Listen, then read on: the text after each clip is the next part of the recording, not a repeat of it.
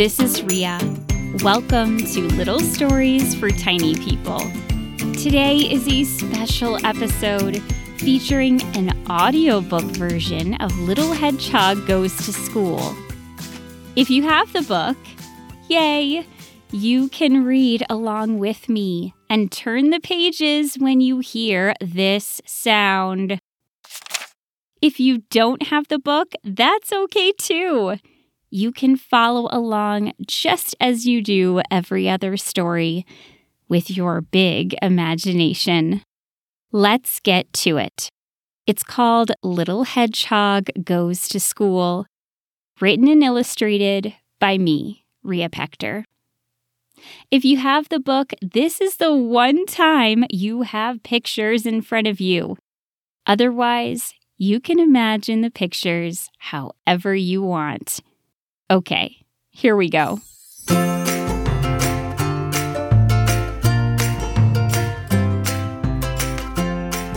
As soon as the sun slipped behind the hill, Little Hedgehog leapt out of bed. She made herself a yummy breakfast of snails and mushrooms. She went to her hat closet and gazed at all of her hats. She had one for every occasion. Now she needed a hat for the biggest occasion of all. Perfect. Perfect for my very first night of school. Oops. Little Hedgehog? Little Hedgehog, it's very early. Yes, Dad. It's your first night of school. That's why I'm up early. Let's eat breakfast. I had breakfast. Let's pack your backpack. Did it last night, Dad. Okay. What are you looking forward to most? I can't wait to cross the bridge over the river. And there will be a shooting star shimmering across the... There is no bridge on the way to school. And there will probably not be a shooting star. Well, I'm really looking forward to when they give me my school cape.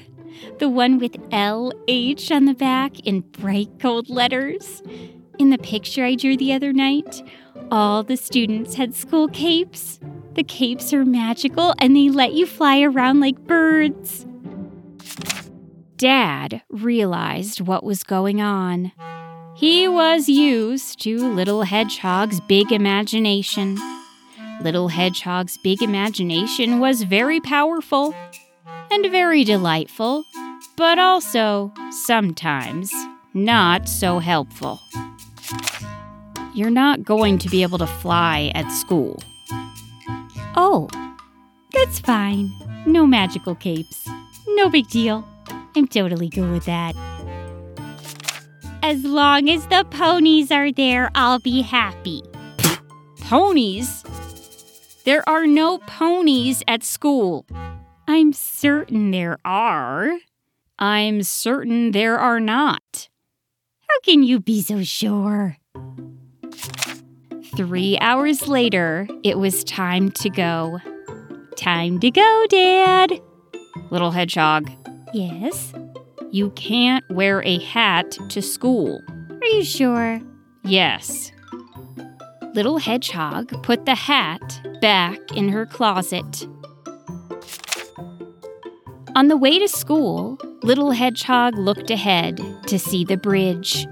She kept looking and looking. But soon, she and Dad were standing right in front of her school. No bridge. No shooting star. Inside, Little Hedgehog's teacher showed her where to put her things. She had her own cubby with her name on it. Is it Little Hedgehog? Actually, it's Little Hedgehog. Oh, I'm sorry. Let me show you to your carpet square. Little Hedgehog grinned as she envisioned her beautiful, special carpet square. Here you are. But all of the carpet squares were plain and blue.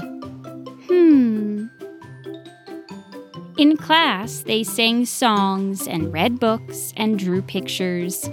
Later, they all walked in a line down the hallway to music class.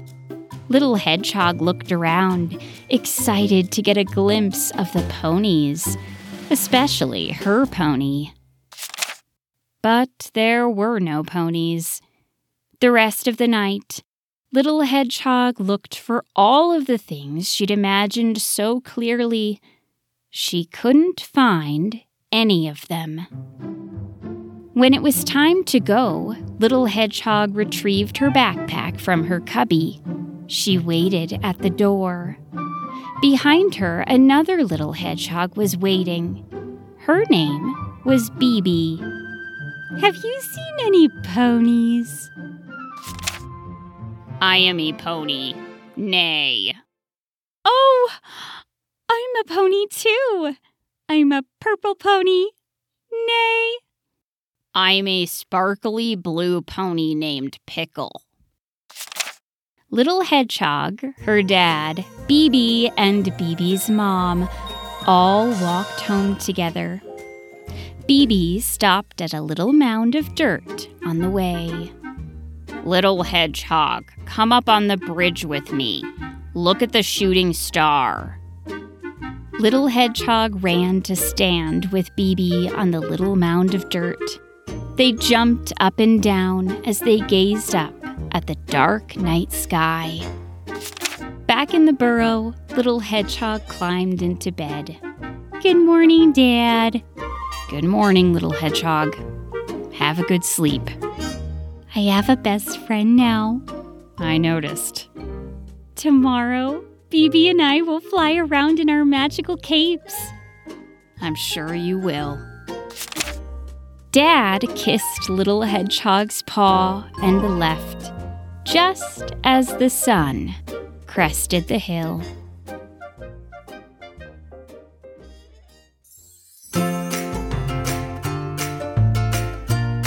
I hope you loved this audiobook version of Little Hedgehog Goes to School.